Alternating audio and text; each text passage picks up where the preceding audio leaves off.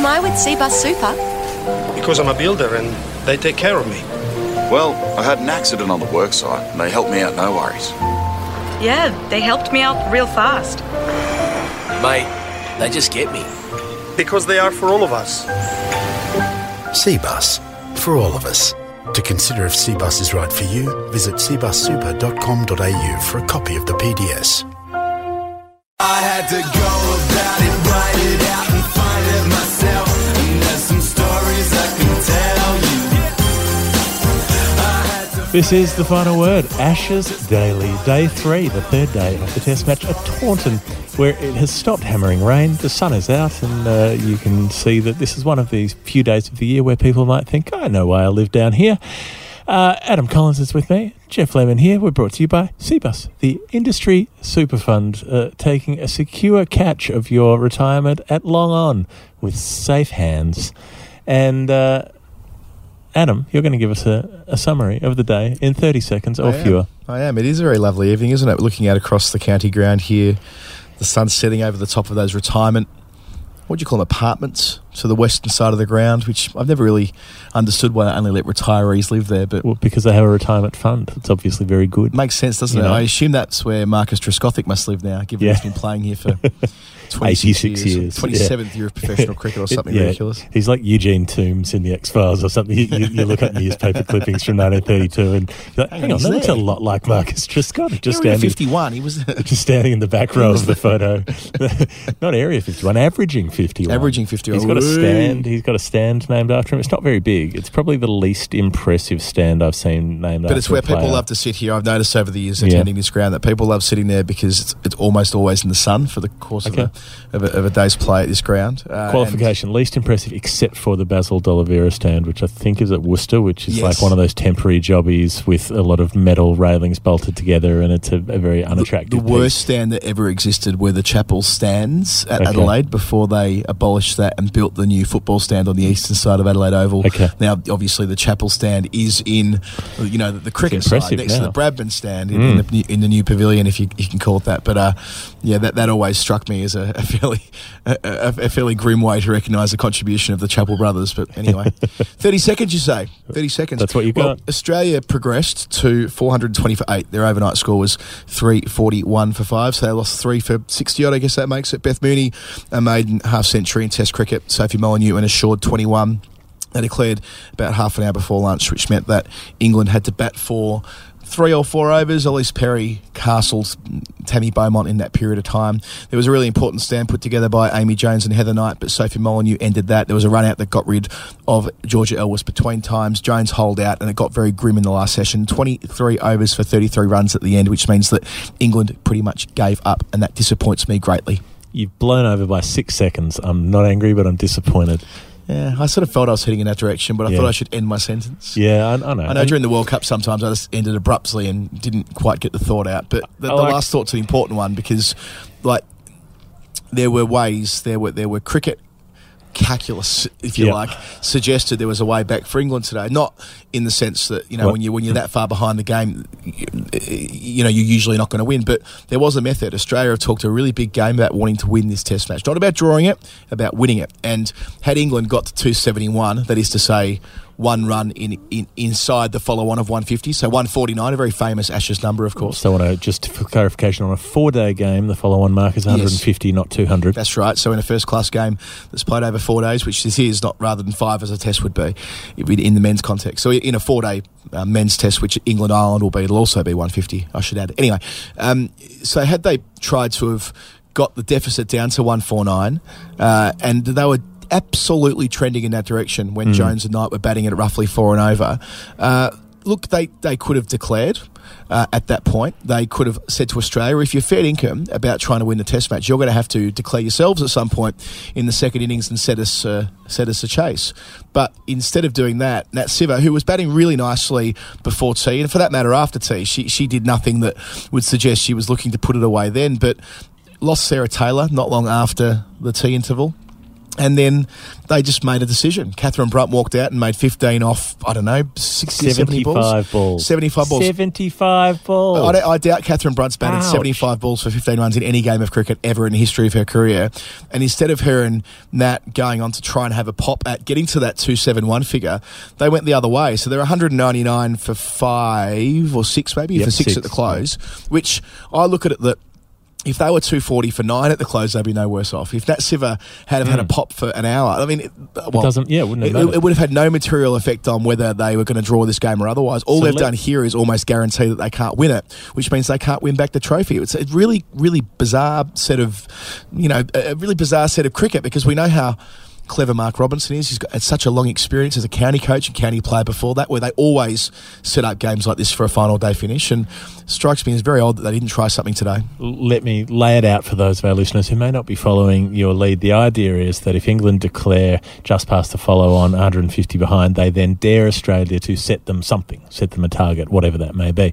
And Australia have to balance, okay, we want to bowl them out again, but 150 is not enough. We need to bat, but we need to set them something that's vaguely attainable so that they'll go for it and we have a chance of bowling them out. So what it does is keep both teams in the game. The English have to attack, which means the Australians are interested, a little like Michael Clarke at the Oval in 2013, that sort of thing, to say, all right, well, we'll set you 250 in 2 sessions and you can go for it if you feel confident, if you feel you can get there in 60 overs or whatever it might be. Yeah, that's right. And then you've got a team going for it and a team who can take wickets, and they're both in the game. And this, until 20 years ago, was very common in Test cricket as well, due to the proliferation of scores above 300 in the fourth innings and truer tracks. You don't see it as often, but you go back to the mid-90s and a team setting another side 250 on day 5 was very common in men's Test cricket. And in first-class cricket, it happens all the time. And the only other additional point to why I thought they should try something like this is that there's 108 overs scheduled for tomorrow. That's not just a full day, that's a full day and a half a session on top of that. So even in the event where Australia had have batted for, say, 45 overs in their second dig and left 53, I mean, there's no way if Australia bat for 45 overs in that scenario, they're not going to end up going at better than 3 or 4 and over, which would have meant the score is out of England's reach probably, which still puts them in a great position to take 10 wickets in 53 overs. Like, there's a number of ways you can cut this up, but the principal point here is that instead of batting with purpose and aggression towards the end after tea, with 150 overs still left in the game. There was 42 overs bowled in the final session today. They just kind of lost Sarah Taylor and they're like, oh, well, Sarah Taylor's gone, we won't bother. When Nat Siver, we have both witnessed Nat Siver do some remarkable things on the cricket field. And Catherine Brunt's one of the quickest scorers around if she decides to. Especially in the last few years with Catherine Brunt. She used to be a fast bowler who could whack it. Now she's quite an accomplished player across the board, especially in short-form cricket. Now, the mitigating point here that Siver pointed out when we spoke to her at Stumps is that Australia bowled really well at the end, and that's fine, but they were given the chance to bowl really well. They were given the chance to get into their groove because all the purpose and all the sting had gone out of the innings earlier when Jones was batting with Knight. They were going at 4 and over and putting the pressure back on Australia. We didn't see any of that in the final hour. I don't buy that, because from what I was watching in that last hour or so, there were a lot of forward defensives, there were a lot of dead bats. And it doesn't matter how well someone's bowling. It doesn't mean you have to greet everything with a full face of the bat back down the pitch to the bowler. That's nonsense. You know that if someone's bowling well, there are still ways to score singles. There are still ways to move the strike along. You don't have to be clouting everything over the fence to go at 4 and over. You know, it's a relatively sedate thing to do. And 4 and over would have been enough, by the way. Had they gone at 3.5 and over in the final session, like, we're not talking about them batting in T20 mode, although there would have been an argument for going in T20 mode at the end. But even just at a medium moderate pace, that would have been sufficient to have got them near enough to that 150 mark overnight. It wasn't going for it. It was just batting with some purpose. Anya Shrubsole, according to the BBC statistician Phil Long, has made the longest one not out on record. They don't have balls faced data that goes back all that far, but it is the longest on record. I love that, because that backs up how many balls she faced. 36 balls for her one not out. Of course, in Canterbury 4 years ago, she made the 47 ball duck. She did, one of the third longest, I think, in the history of tests. I think your mate Jeff Allett has the longest. Has it with 77. And I reckon Carl Rackerman might have the second slowest, something like that. But, so that means that in her last, 80 something deliveries in England, she scored 1 run, which is, which belies the fact that Anya's quite a good player too. Like, this is the other thing. And an aggressive player. Anya Shrubsole in T20 cricket has been quite an effective striker of the ball. Anyway, I don't want to go on about this too much because there's other individual feats to reflect on, but it just seems to me like when both sides have come out talking about wanting to play more Test cricket going forward, that instead of setting up a game that could have a thrilling finish, they've almost conceded defeat or conceded the best they can get out of this is a draw. Is a draw, which means that they can't win the series. Therefore, it means the best they can get is 2 points out of it, and then win all 3 T20s and tie the series, which is nonsense. And they didn't give it a go. Disappointing. We're disappointed in New England. Question for you: Okay. Having thought about this a little bit this afternoon, question without notice: should the Test match be exactly where it is? Because it's worth more points than the other games. I mean, putting to one side the fact that I think the Test should be worth 5, not 4. Should the Test match perhaps come after the first one-dayer before we get into a situation where drawing it becomes advantageous to one side? Well, the one-dayers have never been a clean sweep before, because the teams have been competitive in 50-over cricket. True, but there is the risk it nearly was last time. I mean, I'm just saying that in order to safeguard against this, putting the Test maybe after one day or after a couple of T20s I know it would mix it up, but fundamentally it's the same squads. It's not as though we're having... I think whichever way you structure it, you're always going to have issues. I think I'm pretty sure our strategy last time was 5 points for the Test, 3 for each one-day game, something and like that. And then 2 for T20s. And 2 for the T20s. Yeah. But no, however it goes, if the Test is first and a team wins it, then they're way up, they're way ahead, and it skews things. If it's in the middle, then it can be an advantage to draw it. I think it's just got to be the teams have to actually walk the walk or talk the talk, or whatever it is that you're supposed to do when you come good on your promises. Fool me once, shame on you. Fool me twice, well, you're not going to fool me again. They really should, and they haven't done. Australia batted. I'm sorry, they batted like dross on the late part of day one and day two. I mean, beautiful defensive technique and so on from Perry, and I respect the innings, but she needed to get moving. They needed to get moving in order to have a bit more interest in this game. You know, you can't be plodding along at 1 and over and expecting that people are going to be captured by the contest. Yeah, it just doesn't work. Well, I don't think they were going at 1 and over, and I don't think that, and that discounts the fact that on the second morning they batted for 32 overs and the pitch was up and down. That was hard going. Yeah. So, I mean. And plus, you win the advantage to do that when you bat first in a Test match when you're trying to bat once. So I don't really hold Australia to account for this. All those things were factors, but there have been periods for both sides. Is what I'm getting at. There have been periods of good bowling, sure, but there have been periods where there's been a lack of urgency and a lack of willingness to even, like, not to take the game on in a crazy, reckless way, but just to take it on with a bit more purpose. And it's understandable because they're probably anxious because you don't play another Test for 2.5 years. Yeah. But I think that's a factor. And it was very different to say the way that Beth Mooney came out and batted this morning on the third day, because she batted gorgeously. She came out and shook off that concern from day 2, where she was obviously thinking just get to lunch and don't get out, and fair enough. But she came out on morning 3 and said, no, my game is that I go, and she did. And she struck the ball beautifully. She timed it beautifully. She made a Test 50. She's only had one Test innings before, 37. I think she made in her only Test innings in North Sydney, but made 51 today off 90 balls. Most of those 90 were yesterday. She struck boundaries. She advanced, used her feet, drove through covers, did all the things that Beth Mooney does so well, it was good. Which makes her such a treat to watch as an opener in T20 formats. And then she was able to bring a bit of that juice today, and batting with Sophie Molyneux was a bit freed up, and Molyneux played a few shots as well, and it just got things going a bit. I buried the lead on Molyneux with her bowling. I thought she was outstanding today with the ball, the way that she bowled. When Knight and Jones were getting hold of Jonathan especially, I think Jonathan went for 4 boundaries in her first 11 deliveries. Up the other end is Molyneux, who got the ball thrown to her at first change, actually, in the 10th over of the day, bowling at the other sides of Lamech, who was inconsistent, quick, exciting, but inconsistent. So Molyneux had to do a job from one end, and she did it with both of those bowlers going around a little bit. She was able to steady things down, control the run rate, and then strike with a couple of very, very good balls going on with the arm, and then deceiving Amy Jones that chipped out to mid-off with the ball that dipped a little bit. Again, that's batsman error, but also advantage bowler too in terms of being able to bring on the error. So I thought that her first performance, remembering of course that she wasn't in the limited over squad, she wasn't in the Women's Ashes squad, she was in the A squad, and they brought her into this 15, I think it was, to play or to be available for the Test match.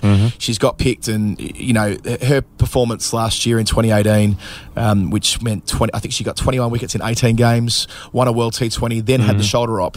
If not for the shoulder op, she would have been the first pick for this side. So as we've noted on our podcast over the last few years, she's a product of the BBL, opened the batting and opened the bowling there quite a lot, and I'm thrilled to see her being able to deliver on the Test match stage. She's the Gulbadine Naib of the Melbourne Renegades. Well, it seems suited, much like Perry, though, doesn't it? You watch her bowl and you think, gee, wouldn't it be great to watch Sophie Molyneux bowl for long periods of time in a test match for Australia over and over again? And the way that she got Sarah Taylor out with just pressing forward to the ball and it just brushes the front pad before hitting the middle of the bat, that was either a brilliant decision or a lucky accident from Jeff Wharf, the umpire who gave that, who's given nothing out all game. And if he picked that, fair play to him because it just nicked the front pad and was hitting her just in the line, almost outside the line, but just in the line of off stump. It was out. It was a brave decision, but it was a good call. Yeah, brave and good call. It was a very good call from old Wharfie. So that was Sarah Taylor at 6. She was out for 5. Tammy Beaumont got a beauty from Elise Perry.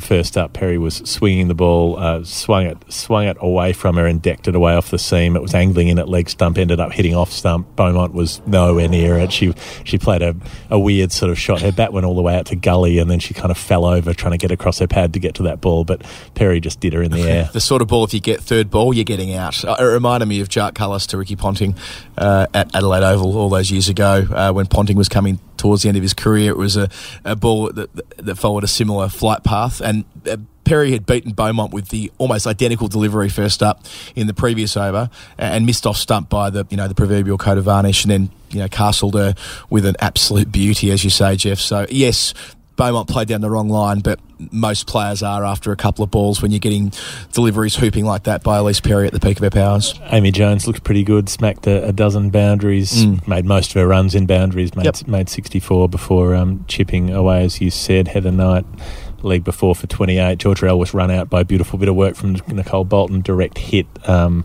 As they were just trying to scamper through for a single, and that was maybe it looked like it was maybe for the best for England because she's a notoriously slow scorer. It actually was for the best. I mean, no disrespect to Georgia Elvis, but when Siva walks out, you're thinking, well, if they're going to get to 2-7-1 by stumps, it needs to be Siva out there. Yeah, and that's what made the whole last hour even more incongruous. It made it possible, but then Siva ends up being 62 off 162 balls, and they end up going the go slow at the end, which was unfortunate, I've got to say. I think there was nothing for England to lose. They can't possibly get anything out of this test if they don't try to set up a result. And, they could give it a go in the first 10 overs tomorrow, but they probably chucked away that chance.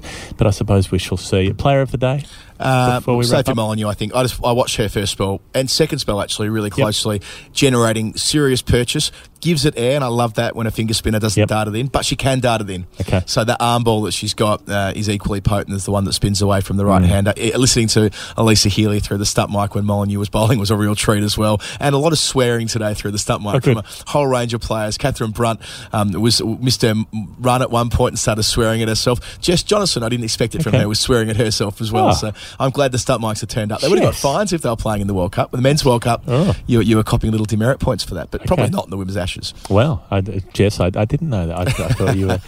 she's a lawyer. I thought she'd be so pulled together. Yeah. Nonetheless, I've got a couple of Hall of Fame nominations. Please, I don't have any. This is good. They're both good. Taylor Valamek, first over, comes on for her first over in international cricket. Bit nervous.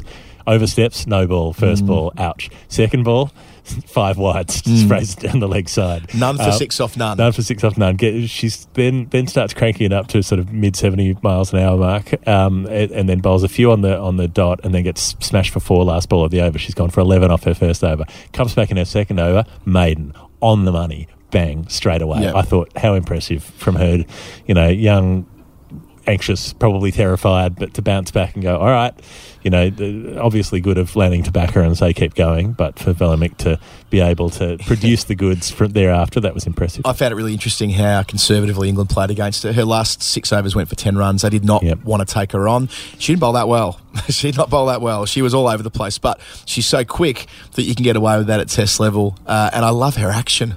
Isn't it just a thing of wonder seeing her hit the crease, all arms and legs? I took a photo of her at one point. That's the word I was looking for, contortionism. Her arms are around the back of her head one way, which they don't feel like they should be. Yeah. It makes for good photography, but it also makes for an exciting prospect for Australia. I hope she gets her radar right, because I'd love to see her playing in the white ball formats as well. I just don't know where her left arm ends up somehow behind her head, reaching around like to as though she's trying to cover her own eyes from the wrong side. It's like facing Dalsim from Street Fighter. It's just, you know, She'd be very good at yoga. incredible stretchy limb business everywhere.